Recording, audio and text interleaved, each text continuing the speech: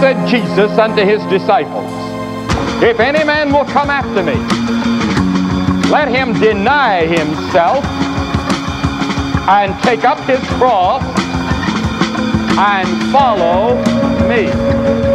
Three things that Jesus said.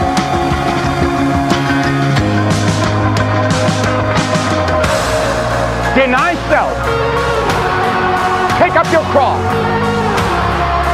Follow me. And we can change the world. And he set the pace.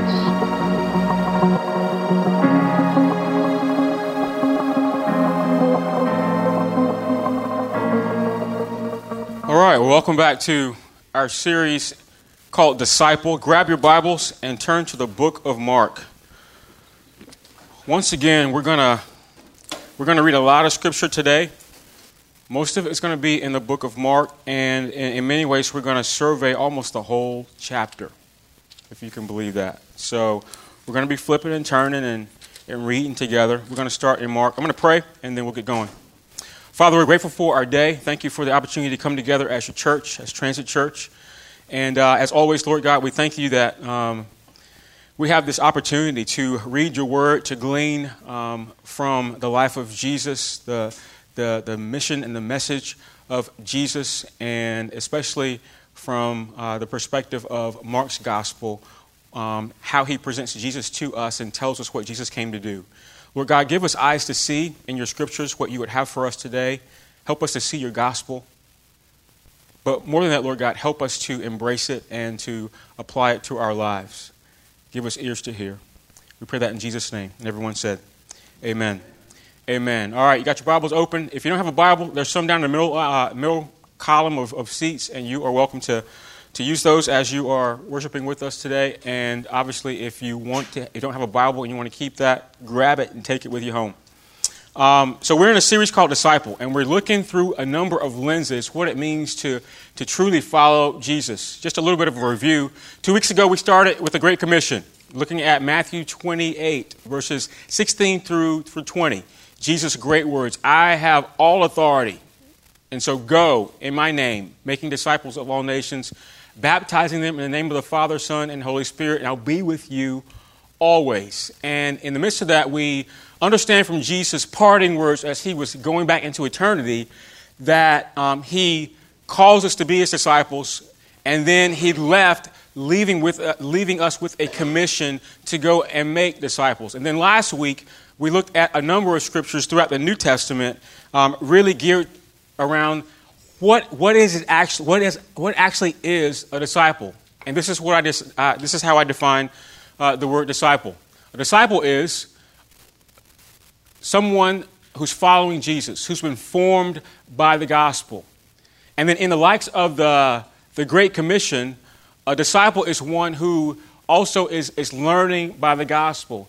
If the gospel is Jesus Christ died in my place for my sin and was raised, then the message that is conveyed in the Bible about Jesus is that message. And we're supposed to learn intimately what it means for us to be a person who Jesus has died for and was raised from the dead. In the Great Commission, Jesus says that when we become a Christian, the gospel puts us in unity with the Godhead. We become in union with God, the Father, Son, and Holy Spirit, Matthew 28, verse 19. But also, we come into unity with his church. And then lastly, the Great Commission tells us that we communicate the gospel. Our primary job as a person following Jesus is to take his message of him, of Christ and him crucified, and give that away to others. And we also last week talked about the goal of discipleship. What is that thing that Jesus is doing in me? He's making me in his image, in his likeness. He's doing things in me to make me look like Jesus. Today, we're going to go one step further. We're going to survey the book of Mark and look at the life of Peter. We're going to do a character study in many ways to see the process of just one example of how a person becomes a disciple. The Gospel of Mark is anonymous, just to give you a little background on it. Tradition says that it was written by a guy named John Mark. We find that in Acts chapter 12, verse 12, that he authors it. The reason why we can find much about Peter's life in the Gospel of Mark is because church leaders tell us that Mark wrote this gospel. He wrote his gospel based upon sermons that he had heard from Peter. So very much when you're reading the Gospel of Mark, you're looking through a lens of Peter, a first-hand account of the Apostle Peter as he lived life with Jesus. And so the Gospel of Mark focuses his account on two questions. Firstly, he says, who is Jesus? Who is this man, Jesus? And secondly, he asks us, what did he come to do? And Mark is a fast-paced gospel. And he kind of forces that on us right from the very beginning. In Mark chapter 1, verse 1, Mark writes, the beginning of the gospel of Jesus Christ, the Son of God. He wants to convey that Jesus is the Son of God. And he unfolds that through the 16 chapters of the book. And then 14 verses later, he writes this in verse 15. The time is fulfilled and the kingdom of God is at hand. Repent and believe the gospel. And so what we see throughout this whole gospel is Mark unfolding for us that Jesus expects us to turn from however we're living life and follow him. Jesus is introducing us a new way of living. Whatever you have experienced and whatever you come to the table with thinking that good and righteous is not it. Jesus comes ushering in a new way to live, and he calls it life in the kingdom of God. And the kingdom of God is accessible, Jesus says, to those who would access it by faith. And so what Mark does in his gospel is presents a case exactly for that. Who is Jesus and what did he come to do? He comes to bring the kingdom. And so Mark shows us Jesus in action. You'll see the word repeated constantly throughout this gospel, the word immediately. Immediately Jesus went to this place. Immediately Jesus did this in this place. And oftentimes it was interacting with people, healing, delivering, accomplishing things to demonstrate the kingdom. And so Mark shows us Jesus with great authority. He shows him as one teaching as he was sent from God. He shows us that Jesus was healing and healing the sick and the lame. We see Jesus controlling the wind and the waves. We see him casting out demons. Jesus was routinely doing things that other people thought were impossible to do. That phrase, what's impossible for man is possible with God, is we find that right here in the book of Mark. We also see in the midst of Jesus exercising great power and authority, we see his compassion for people. There's no person that we encounter as Mark unfolds this gospel that Jesus did not have concern for. He touched everyone in a meaningful way as Mark shows us Jesus, glimpses of him in his book. And therein we see the role that Jesus has with his disciples. As the story progresses, obviously we see Jesus moving on toward death. He comes to the temple and he interacts with those, the money changers, the beggars in the temple, and he becomes indignant. He says, "You've turned my temple into a den of thieves and robbers," instead of understanding what the temple was really meant for. The temple was supposed to be a representation of God on the earth. And so in that, towards the end of his life, Jesus was basically conveying to his disciples, to really all the Jews, that he was the temple that they should have been worshiping.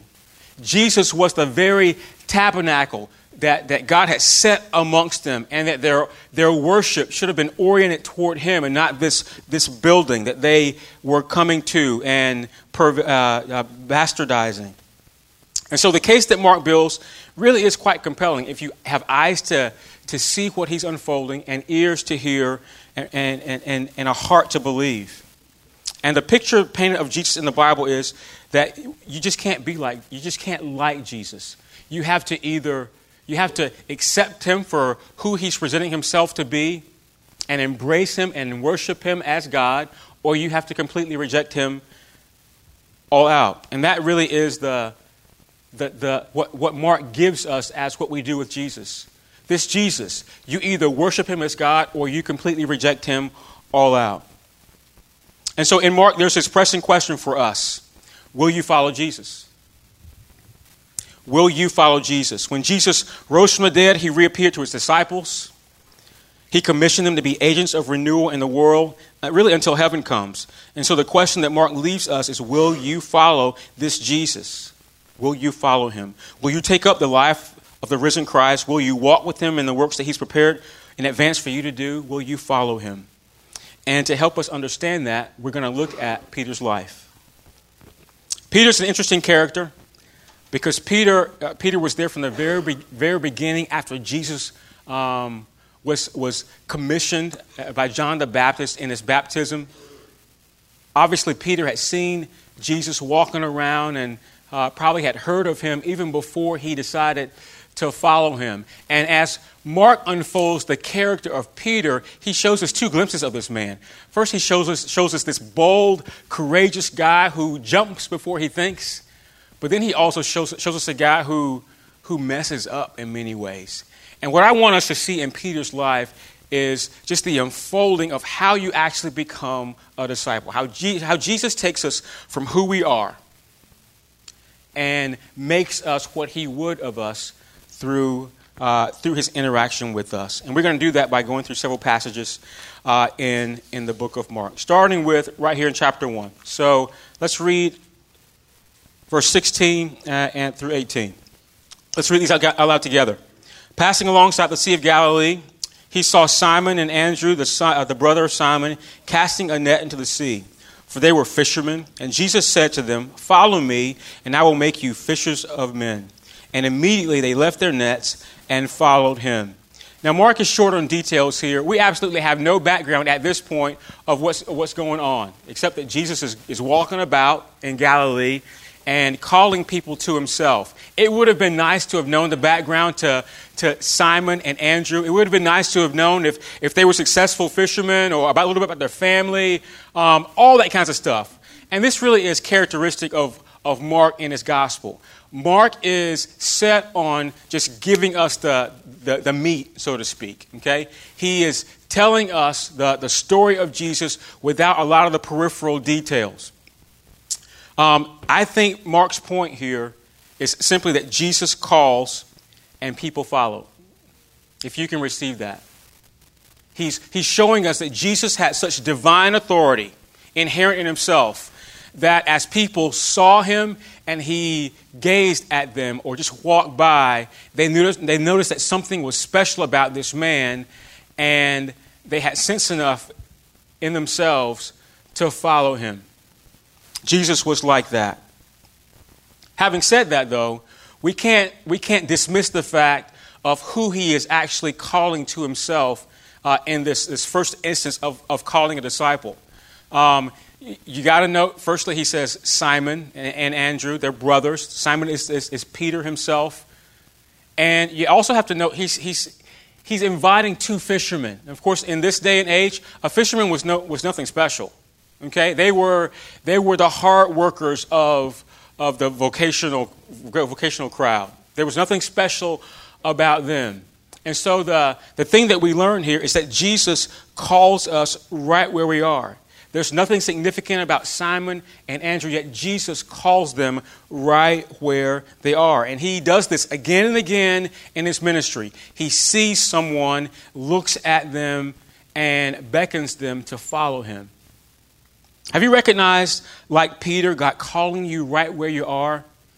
Do you realize that God is not asking you to be successful or to get your life right or to have everything lined up perfectly in every area of your life before you follow him? He's simply offering you the opportunity. Jesus is looking at you by his Spirit, and he's saying, "Come as you are. Just follow me." The second picture we see of Peter is in Mark chapter 8. And if you'll flip over to several pages on the right of your Bible, we'll read a few verses in the latter half of Mark chapter 8. Starting in verse 27, I'll read. "And Jesus went on with his disciples to the villages of Caesarea Philippi. And on the way he asked his disciples, 'Who do people say that I am?' And they told him, John the Baptist, and others say Elijah, and others one of the prophets. And he asked them, but who do you say that I am? Peter asked him, you're the Christ. And he strictly charged them to tell no one about him. And so in the first instance, we see Peter as a disciple, just Jesus calling him really as the first disciple. In this picture, in this portrait of Peter, we're really going to see Peter as a courageous man, but at the same time, as if we were speaking out of both sides of our mouth, Peter can be a bit foolish. Peter's a courageous, yet he's also a foolish disciple.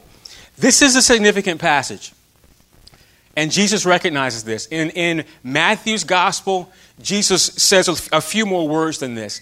Jesus recognizes that Peter has gotten a revelation. Peter just wasn't following Jesus and just seeing all the things that Jesus had done and put two and two together and say, you're the Messiah, aren't you? They weren't that bright. God had revealed to Peter first among all the other disciples, that Jesus was the Christ, the anointed one, the one that God would send from the Old Testament prophets that would come and be the Savior of the world. And so in this scene here, it's important that Peter is the one that acknowledges ahead of all the other disciples that Jesus is the Christ. And here's the point. This would have been very bold and courageous of Peter to just come out and say, you're the Christ, you're the anointed one. Because if Peter got it right, then, kudos for him. In fact, Jesus does applaud Peter for getting it right after he acknowledged that, God has revealed this to you. And then in Matthew, he goes on to say, and you're Peter, you're a rock, and I'm going to build a church on you and your witness. But here, if Peter gets it right, if Jesus is really the Messiah, then everything these disciples know about their world and know about this Messiah that they're expecting to come and to rule the Jews, but also to come and save them, it turns their world upside down. They are they're living life with the Messiah himself. But here's the thing. If Peter overspoke and got this wrong, then he's just blasphemed. Okay? And that's against the law as a Jew. Immediately after this, however, Jesus begins to explain what he came to do. Verse 31. And he began to teach them that the Son of Man must suffer many things and be rejected by the elders and the chief priests and the scribes and be killed. And after 3 days, rise again. And he said this plainly. And Peter took him aside and began to rebuke him. This is the scene. I can just imagine it. And so this very important interaction has come about. You got Jesus and his closest friends. Okay?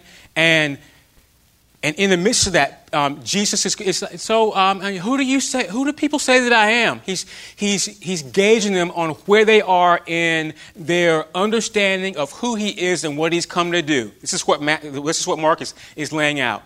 And Peter gets it right. It's a pregnant moment. The Spirit is there, and Jesus is saying, man, God, you've revealed this to them. That means it's time for me to go into the second half of my ministry. Let's go to Jerusalem. It's time for me to take on that mission for which I've actually come, to suffer for the people of God and to die. And right in the midst of this, Peter just pulls Jesus to the side and say, what in the world are you talking about? You're the Messiah. You're not going to suffer and die. That's not why you came. That's what's going on. And we have to ask this question. What in the world is going on with Peter? But therein we see his personality. This guy that is courageous, he's bold, he gets it right. But at the very same time, he's so bold that he'll jump in and say the very thing that he's not supposed to say. And he does this with Jesus. I think the reason why Peter pulls Jesus to the side, and this is a rebuke. Peter is rebuking Jesus, the Messiah. You know why? Because Peter, he's like us. Peter heard what he didn't want to hear. Jesus said something that Peter wasn't ready for. Peter wanted Jesus to be his picture-perfect Messiah, coming as a warrior, a soldier, and he was going to overthrow the Roman government, set himself up a kingdom and a throne, and be the Savior of the Jewish world, and then go on from there. And Peter, being his right-hand man, I'm sure Peter thought, you know what? I'm here to get some power. I believe that, at least. And so Jesus has to correct Peter in his thinking. Verse 33, but turning and seeing his disciples, he rebuked Peter and said, "Get behind me, Satan, for you're not setting your mind on the things of God, but on the things of man." I don't know about you, but when I hear somebody being called Satan, that can't be a good thing. It just can't be. This is likening Jesus, him being baptized, and then the Spirit of God taking him out into the desert to be tested by Satan. And Jesus says, "It is written, it is written, it is written, it is written." He's countering all of Satan's ploys to get him to denounce his Father God by doing all these things. And Jesus is using the word to combat him. And here he's seeing that same spirit in Peter and saying, "You need to get behind me. For God has set me on a mission to go and to give my life for people like you." Peter has in mind, Peter wants to do what he wants to do. And we're like that too.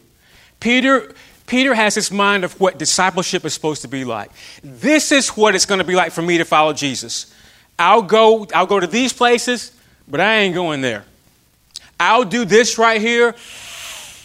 I don't know if I can do that. And Jesus calls Peter on this. And he's saying, "Peter, it's not your way, it's my way. It's not your way, it's my way." Can you see yourself in Peter here?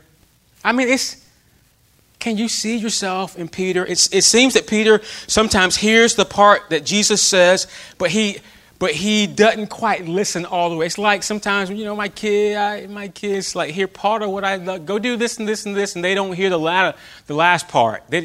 They jump the gun, or sometimes it just turn me off in the midst of a sentence. And Peter has turned Jesus off in the midst of a sentence. Look what Jesus says in verse 31. He told them, and he began to teach them that the Son of Man must suffer many things and be rejected by the elders and chief priests and the scribes and be killed, and after 3 days rise again. He told them, I'm coming. This is my mission. I've come to suffer. God has set me on this mission. But don't worry. Don't fret. There's life after death for me. Peter jumped the gun. I think these words of Jesus put Peter in deep thought. Peter got stuck. And sometimes we get stuck. I mean, do you ever get stuck on hard words in the Bible? These are hard words. Peter, he wanted this perfect Messiah to come and do what he thought that Messiah was supposed to do. And he took joy in following the picture of the Messiah that he wanted. And when Jesus presented something different for him, it rocked his world. And we do that same thing. We get stuck on the words in Scripture sometimes when they aren't what we expect, when they go against the grain of who we want to be in likes of how the Bible is calling us to follow God.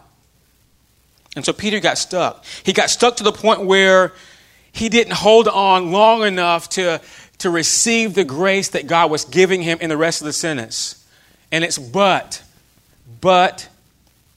after 3 days, I'll rise again. Peter, he didn't hold on long enough to see that there was grace in the word for him. This is what happened to Peter. And sometimes we do that too. Jesus doesn't just stop there.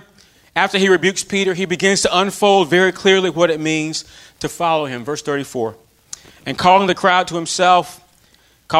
him with his disciples, he said to them, "If anyone would come after me, let him deny himself and take up his cross and follow me. For whomever would save his life will lose it, but whomever loses his life for my sake and for the gospel's will save it.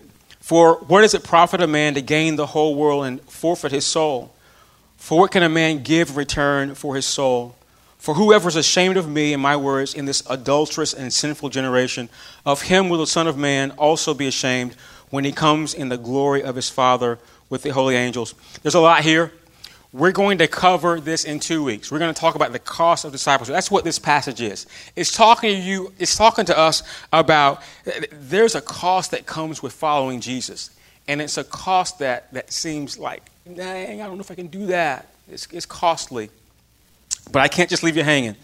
What is Jesus saying to Peter here?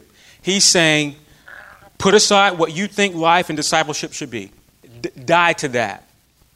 Die to it spiritually, and you might have to die to it physically. Put aside all your preconceived notions of what it means to follow me and just follow. That's what he's wanting Peter to do. And so we are beginning in these first two passages to see this interesting picture of Peter becoming a disciple. First, we see that Jesus calls him right where he is, and he allows Peter to walk with him, see miracles, healing people. Jesus sermonizing about this kingdom that had come with his coming. And here we see Peter being very courageous and bold. God gave him a revelation of who he was, and Peter identified that first amongst the disciples. But then we see Peter misspeaking. The foolish side of Peter comes out. And Jesus has to rebuke him because Peter didn't understand what he came to do. The third picture of Peter is Peter the prideful disciple. Peter the prideful disciple. This is a great story. It's not a great story. Actually, it's an interesting story. Flip over 2 chapters to chapter 10. This is a story of the rich young man. We're not going to read this whole story. Interesting, but also sad. So there's this rich young man who comes to Jesus. He kneels before Jesus, and he asked him, Lord, tell me how I can have eternal life. And Jesus just reads right through this dude. And he says, Jesus gives him a few of the commandments. Okay? Don't murder, don't steal, don't do these things. And the rich young man retorts back, well, Lord, I've actually followed all of these from my youth. So the man was saying, I'm very moral. I'm upright. I'm as upright as you'll find anybody. And so the scripture says Jesus loved him. I love those words. Interestingly, Jesus didn't break out an apologetic.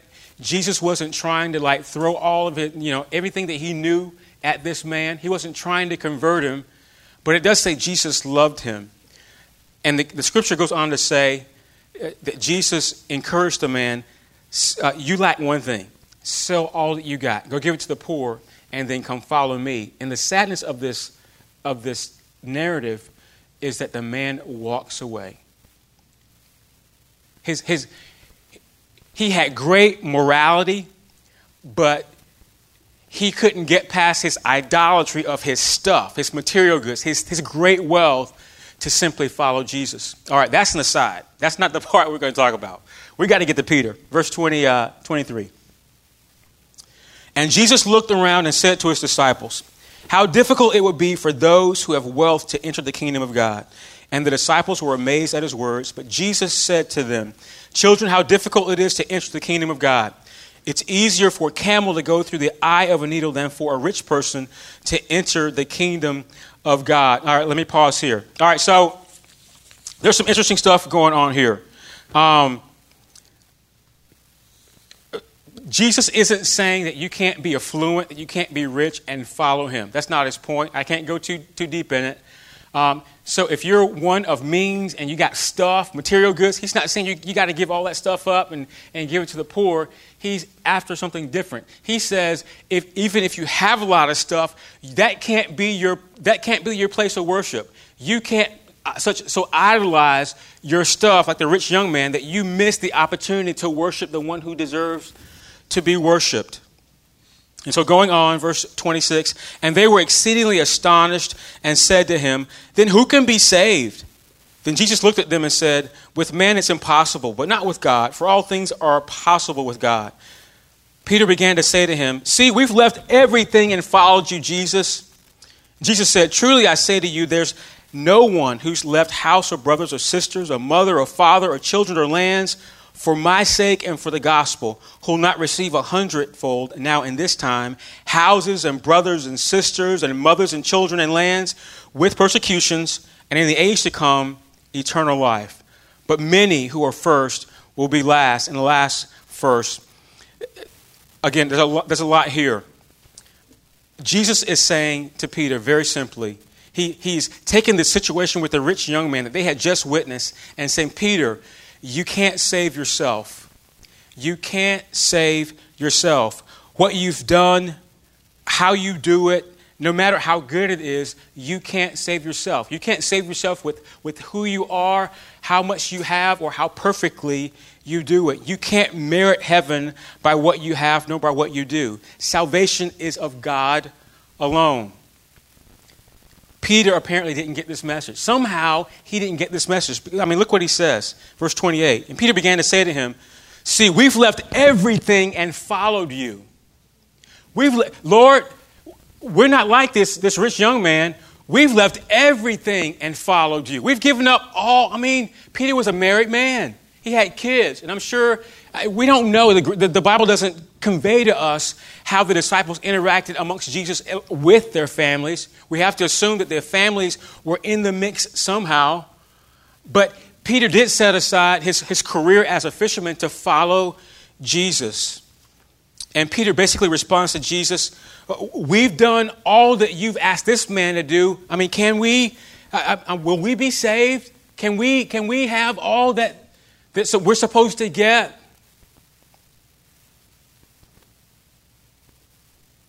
And I think we see this interesting picture of Peter.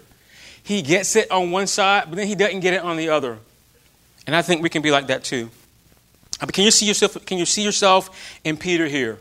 Peter's trying to prove himself to Jesus. He's saying, "Lord, we're not like that dude here. I mean, we've done everything. We've dropped everything. We just stopped what we were doing and we followed you. Does that merit your love? Does that merit your favor? Will you let us into heaven because we've dropped everything to follow you?" Perhaps maybe you've done that. Maybe you haven't done that. Maybe you haven't done it to God, but have you done it around other people?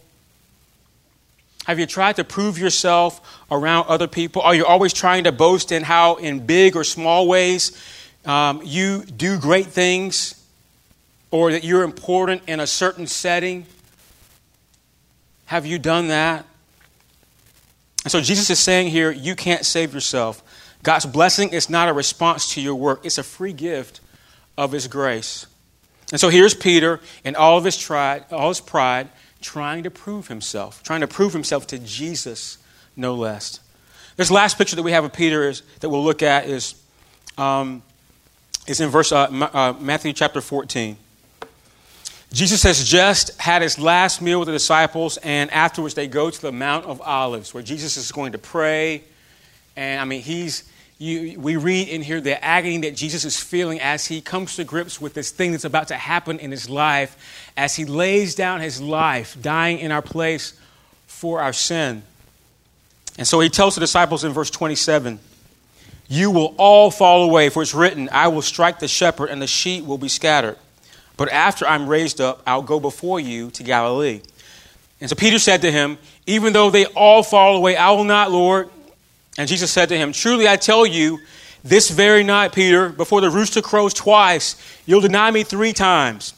Verse 31, but emphatically, "If I must die with you," Peter's saying, I will not deny you, Jesus." And they all said the same thing. All the disciples said the same thing. And here we get this picture of an overconfident Peter. Firstly, he was boasting about, "Hey, I've dropped everything to follow you, Jesus." And then in this next scene, Peter's saying, "Lord, I'm the most faithful follower you got. Like I'm the number one disciple. I will never let you down."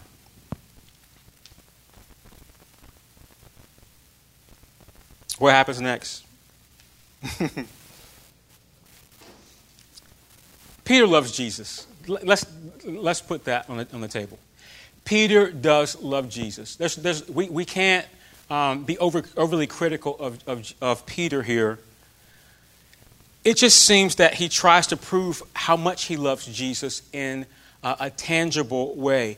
He's trying to prove how much he loves Jesus in his own strength. He wants to show Jesus how much he loves him. And so then we get this emphatic rebuke of Jesus from Peter in verse 29. Do you perhaps see yourself in Peter here? I mean, could you see yourself doing something like this? Have you ever had someone around you that failed at something and you said, "Gosh, look at them. I could never do that"? I would tell you, in my line of work, I've been a pastor for a while. And, You know, the saddest thing for the church is when a pastor does something, a moral failure. And oftentimes, a pastor, I'll hear of other pastors in moral failures or financial failures. And one side of my brain will say, you know what, that guy was stupid. Why did he do that? And then right in the midst of my words coming out, the Holy Spirit will jog me. And sometimes my wife, by the Holy Spirit, jogs me and reminds me that this could be me. This could be any of us. And so when we say something of someone else who's fallen, who's failed, we have to remember that it's only by God's grace that we're not in that same predicament, that same situation. And this is what Peter does. He underestimates his capacity for failure. Have you ever done that? I mean, do you do that? Do you underestimate your capacity to sin and to fail? Do you think that in and of yourself you have what it takes to follow Jesus? I'm going to follow Jesus perfectly. I'm going to do everything that he tells me to do. I'm not going to do the things he doesn't want me to do. I'm going to be the perfect disciple. This is what Peter was after. And he didn't succeed. Perhaps you don't think of it that way, but maybe it shows up in a different way. Maybe you've experienced it like this. Say you mess up, you sin, and then you go to your prayer closet and say, Lord, I'll never do that again. I just won't do it, Jesus. And then the next week, you do it again. Have you ever had that happen? You say, you plead with God, Lord, I won't do that again. And you do it. You fail the Lord. What that is confidence. It's overconfidence in your ability to follow Jesus. And so what we learn here is that Peter is speaking out of love and out of zeal, but he couldn't follow through. He couldn't match, he couldn't authenticate through his life what he felt. Let's continue on, verse 32. And they went to a place called Gethsemane, and he said to his disciples, sit here while I pray. And he took with him Peter and James and John, and began to be greatly distressed and troubled. And he said to them, my soul is very sorrowful, even to death. Remain here and watch. And going a little farther, he fell on the ground and prayed that if it were possible, the hour might pass from him. And he said, Abba, Father, all things are possible for you. Remove this cup from me, yet not what I will, but what you will. And he came and found them sleeping, and he said to Peter, Simon, are you asleep? Could you not watch 1 hour? So just a little comment on what he's doing. Firstly, I find it very interesting in verse 32 that Jesus didn't tell him to pray. He just says, sit here and pray. And I think that's part of just the emotionalism that Jesus was going through at the time. I mean, he was having a difficult time just embracing. Jesus was a human. He had emotions, and he knew what life was going to be like from this point on. And he has his disciples, his closest friends, to sit there with him. And then he took Peter, James, and John, the closer of the close ones, and had them come a little bit closer to him. And then in this moment where Jesus just needed someone who was awake and alert and by his side, he finds his best friends sleeping. And then he keeps on going. Watch and pray that you may not enter into temptation. The spirit indeed is willing, but the flesh is weak. And so this phrase, the spirit is willing, Jesus is speaking to Peter's personal issue. Here, Peter is trying to serve Jesus out of his own strength. And he's saying, Peter, tap into the God within you. You can't do it in your own strength, but God he's called you to trust and depend. He can do it through you. You can serve me, follow me, befriend me, be here with me. Not in your own strength, but in the strength that God provides you. Where are you? Verse 39. And again he went away and prayed, saying the same words. And again he came and found them sleeping, for their eyes were very heavy, and they did not know what to answer him. And he came the third time and said to them, are you still sleeping and taking your rest? It's enough. The hour has come. The Son of Man is betrayed into the hands of sinners. Rise, let us be going. See, my betrayer is at hand. Here in the Garden of Gethsemane, right after Peter tells Jesus that he won't deny him, he falls asleep 3 times. He fails Jesus. Jesus, in the midst of his agony, he needs some friends to be close to him. And his friends fail him. When Peter should have been praying, he was sleeping. And of course, from here on out, he gets arrested, and then he goes to trial. So let's jump to chapter 14, verse 66. Verse 66, y'all keeping up? Keeping up with the story? We got a little bit more. And as Peter was below in the courtyard, one of the servant girls of the high priest came. All right, comment here. Jesus is going to be tried by the Jews. 2 trials, actually. This is the first of his 3 trials. And this is important because what Mark wants us to see is that Peter is the only one of the disciples that were in the garden with him that actually followed. This is a bold move. Think about it. Peter had just failed Jesus by going to sleep when he should have been awake praying. But in this next scene, we see Peter is courageous enough to follow Jesus. Jesus is up with the high priest being tried. Peter's down below, although, he's in the background, in behind the scene, trying to figure out what's going on. But at least he's there. Verse 67, and seeing Peter warming himself, she looked at him and said, this girl looked at him and said, you also were with the Nazarene Jesus. But he denied it, saying, I neither knew nor understand what you mean. And when he went out into the gateway, and the rooster crowed, and the servant girl saw him and began again to say to the bystanders, this man is one of them. But again he denied it. And after a little while, the bystanders again said to Peter, certainly you're one of them, for you are Galilean.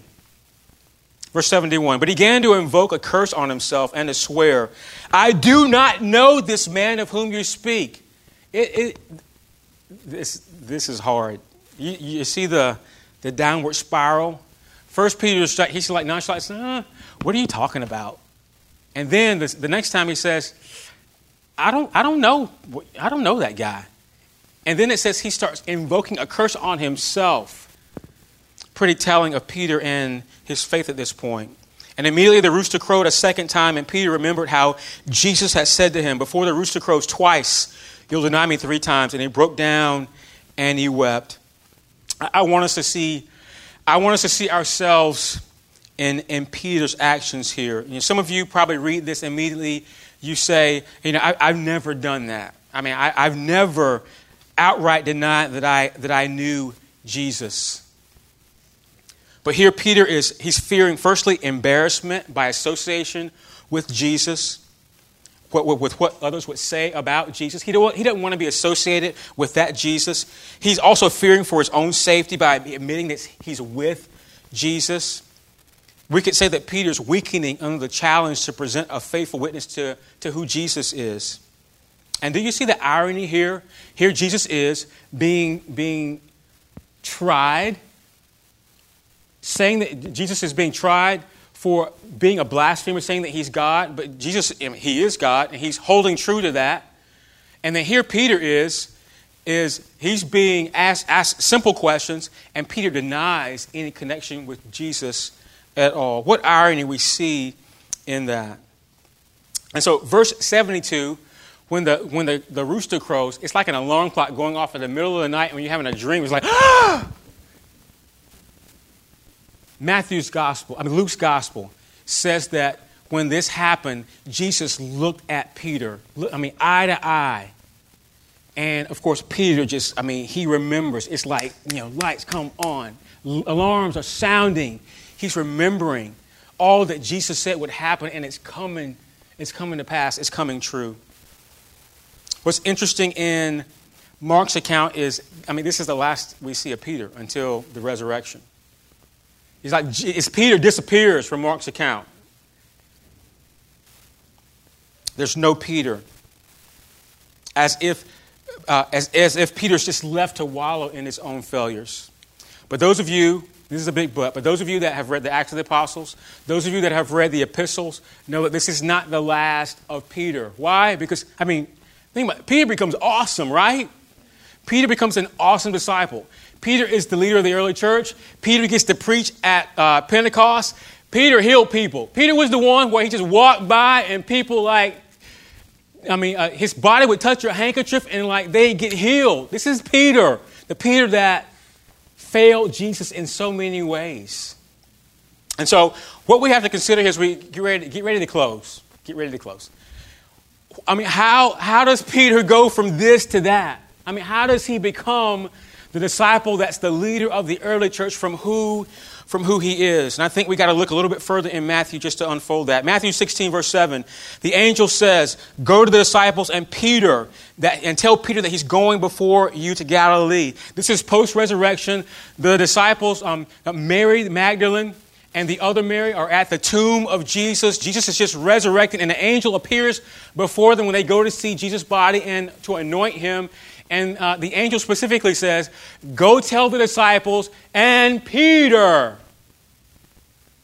He's alive. Go meet him in Galilee. Those are significant words. It's as if Jesus, through this angel, he's trying to boost Peter up. He's like, Peter, it's not over, buddy. You're not sidelined. It's okay.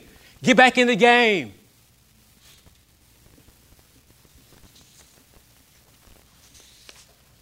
And so the next scene, they go to Galilee, and John's gospel tells us what happens next. And this is pretty neat. So flip over to John, and we're almost done.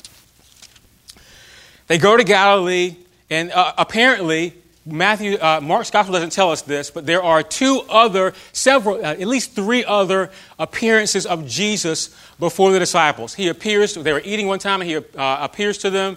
A couple times they didn't believe it. People came back and said, hey, we saw Jesus. They didn't believe it.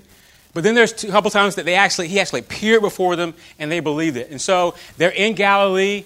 They're hanging out. Peter decides to go fishing. Okay, they go fishing. They're out in the midst of the water. Peter has his clothes off, doing his fisherman thing, and they ain't catching nothing. Okay, and then Jesus appears on the shore, and he yells, hey, guys, caught any fish? He said, no, ain't nothing now. We haven't caught anything. And then he says, cast your net on the right side of the boat. And then we get these words here in John 15. When he was finished with breakfast, Jesus said to Simon Peter, Simon, son of John, do you love me more than these? And he said to him, yes, Lord, you know that I love you. He said to him, feed my lambs. He said to him a second time, Simon, son of John, do you love me? He said to him, yes, Lord, you know that I love you. He said to him, tend my sheep. He said to him the third time, Simon, son of John, do you love me? Peter was grieved because he said to him the third time, do you love me? And he said to him, Lord, you know everything. You know that I love you. Jesus said to him, feed my sheep. Verse 18, truly, truly, I say to you, when you were young, you used to dress yourself and walk wherever you wanted. But when you are old, you will stretch out your hands, and another will dress you and carry you where you do not want to go. This he said to show by what kind of death he was to glorify God. And after saying this, he said to him, follow me. A lot here. I'll make it a simple point. Jesus is prodding Peter, okay? He's prodding him. Your life's not over. Your journey's not over. I'm just not reconciling you to fellowship. I'm reconciling you to leadership of my church. This is what Jesus is conveying to Peter here. The imagery of stretching out his hands is Jesus is telling Peter, you're going to die a fitful death on a cross. Church historians tell us that Peter was crucified much like Jesus, except he was crucified upside down. Peter didn't think he was worthy to be crucified just like Jesus. There's a lot here in this particular passage. The primary thing that Jesus is doing is reconciling Peter back to himself. But he's also reconciling Peter back into ministry. Scholars tell us, don't make too much of Peter, of Jesus, and the word love. You know, love is love, okay? Love is love in the Bible. But we do have to take note that in the Greek, there are two versions of love being said by Jesus to Peter and then by Peter in reciprocation to Jesus. The first two times that Jesus asked Peter, do you love me? He uses the Greek word agape, which in the Bible it conveys the kind of love that God has for his people. Sacrificial, unwilling, willing. It's a love, it's an over-the-top kind of love. And Peter responds back to Jesus, Lord, you know me. You know, I phileo you. I have brotherly love for you. And the point here is, Peter's been this boastful, courageous man all of his life walking with Jesus. Peter professed to love Jesus more than he could produce. Peter said, "I'll be first. I'll never forget. I'll never leave you, Jesus. I'll follow you perfectly." But Peter never could authenticate through his life what he said with his mouth. And so here, Peter backs away. And so the third time, Jesus said, "Peter, do your phileo, do your brotherly love me? And Peter just like, Lord, this is all I got. The other times, I was boastful. You know, I said more with my mouth than my heart could convey. But yeah, right now, I got phileo. That's all I got. I just brotherly love you. Maybe I'll grow a little bit from here. And the neat thing is, the beautiful thing is Jesus receives that. And he said, Peter, it's okay. Tend my sheep. Feed my lambs. Jesus was saying to him, you know what? I've been waiting for you to get to this point. I've always loved you, Peter. But this is what I want you to recognize. You don't have to work for my love. I love you because I've called you and you followed. Not perfectly, but you have followed me. And then Jesus gives Peter the ultimate opportunity to tend his church. Jesus is saying, Peter, I love you so much that I'm going to give you the opportunity to do what no one else can do. I want you to I want you to love what I love, and I love my church. And so tend my sheep. Those are beautiful words. Beautiful words. Beautiful words. Let me find my place. This is crazy because if we were in any other corporate organization, we would not choose a guy like Peter to put them in charge of our organization because Peter has failed enough to prove that he can't be counted on when we need him most. But Jesus does the exact opposite. And so, in the end, Jesus tells Peter he's going to get crucified. Peter, you're going to die a death like mine. In Mark 8, we read, you'll lose your life if you want. You have to lose your life if you want to gain it. And here, he's saying the same thing to Peter. You're going to lose your life, Peter. You're going to be crucified. And church history tells us that Peter does lose his life, exactly the way Jesus says. But Peter dies a dignified death, and he served Jesus all his life, leading the church. And of course, Peter wrote, obviously, his own epistle. Lastly, Jesus says, follow me, and I'll close with this. Though it costs you your life, he says, follow me. In fact, Jesus says, I'm life, Peter. And the invitation that Jesus gives to Peter is the invitation that he gives to us. Will you follow me? Will you follow me? Not in perfection, but will you follow me coming as you are? Follow me, not in perfection. Would you follow me even if you're prideful? Would you follow me even if you're courageous in one side and foolish in the other? He offers you the opportunity to follow him. Jesus is asking all of us, will you follow? Even if it costs you, will you deny yourself? Will you put aside your strength, your confidence, your zeal, your pride?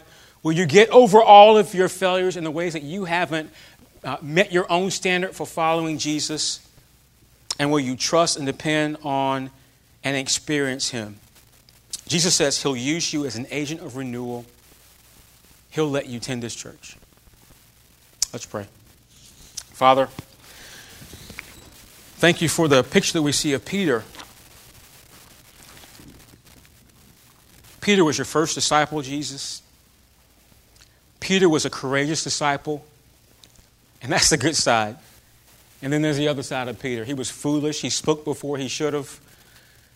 He jumped in with both feet, and sometimes he sunk by doing it. Peter was full of pride. But you used all of that for good, for the good of Peter as a disciple who's called after you. But more importantly, you used it as a man who you would lead to tend your church. And Lord, I don't know about these folks in here, but I want to be like Peter. I want to be a guy who so loves you. I loves you where we are right now. Maybe not perfectly. Maybe it's just a phileo. Lord, I just phileo you. But Lord, I know you receive that and you take it, and much like you did in the apostles' life, simple fishermen and tax collectors and just reprobate people, you changed their life by the message of the gospel, and you made them what they couldn't become on their own. People who followed hard after you. People who were willing to deny themselves, pick up their cross daily and follow you. And so we thank you for the picture. Now we ask, Lord God, that you would take us. Take us as we are, offering as little as we can, and make of us more than we can be without you. God, would you take our phileo and turn it into a full-fledged, Lord, agape you. Lord, would you take us prideful and meek and sinful failures and all, and teach us very simply as we walk with you how to follow. Lord, I commend to you these people, their lives, their hearts. Take them as they are and do with them more than they could ever imagine. And it's in your great, wonderful, beautiful name I pray. Amen.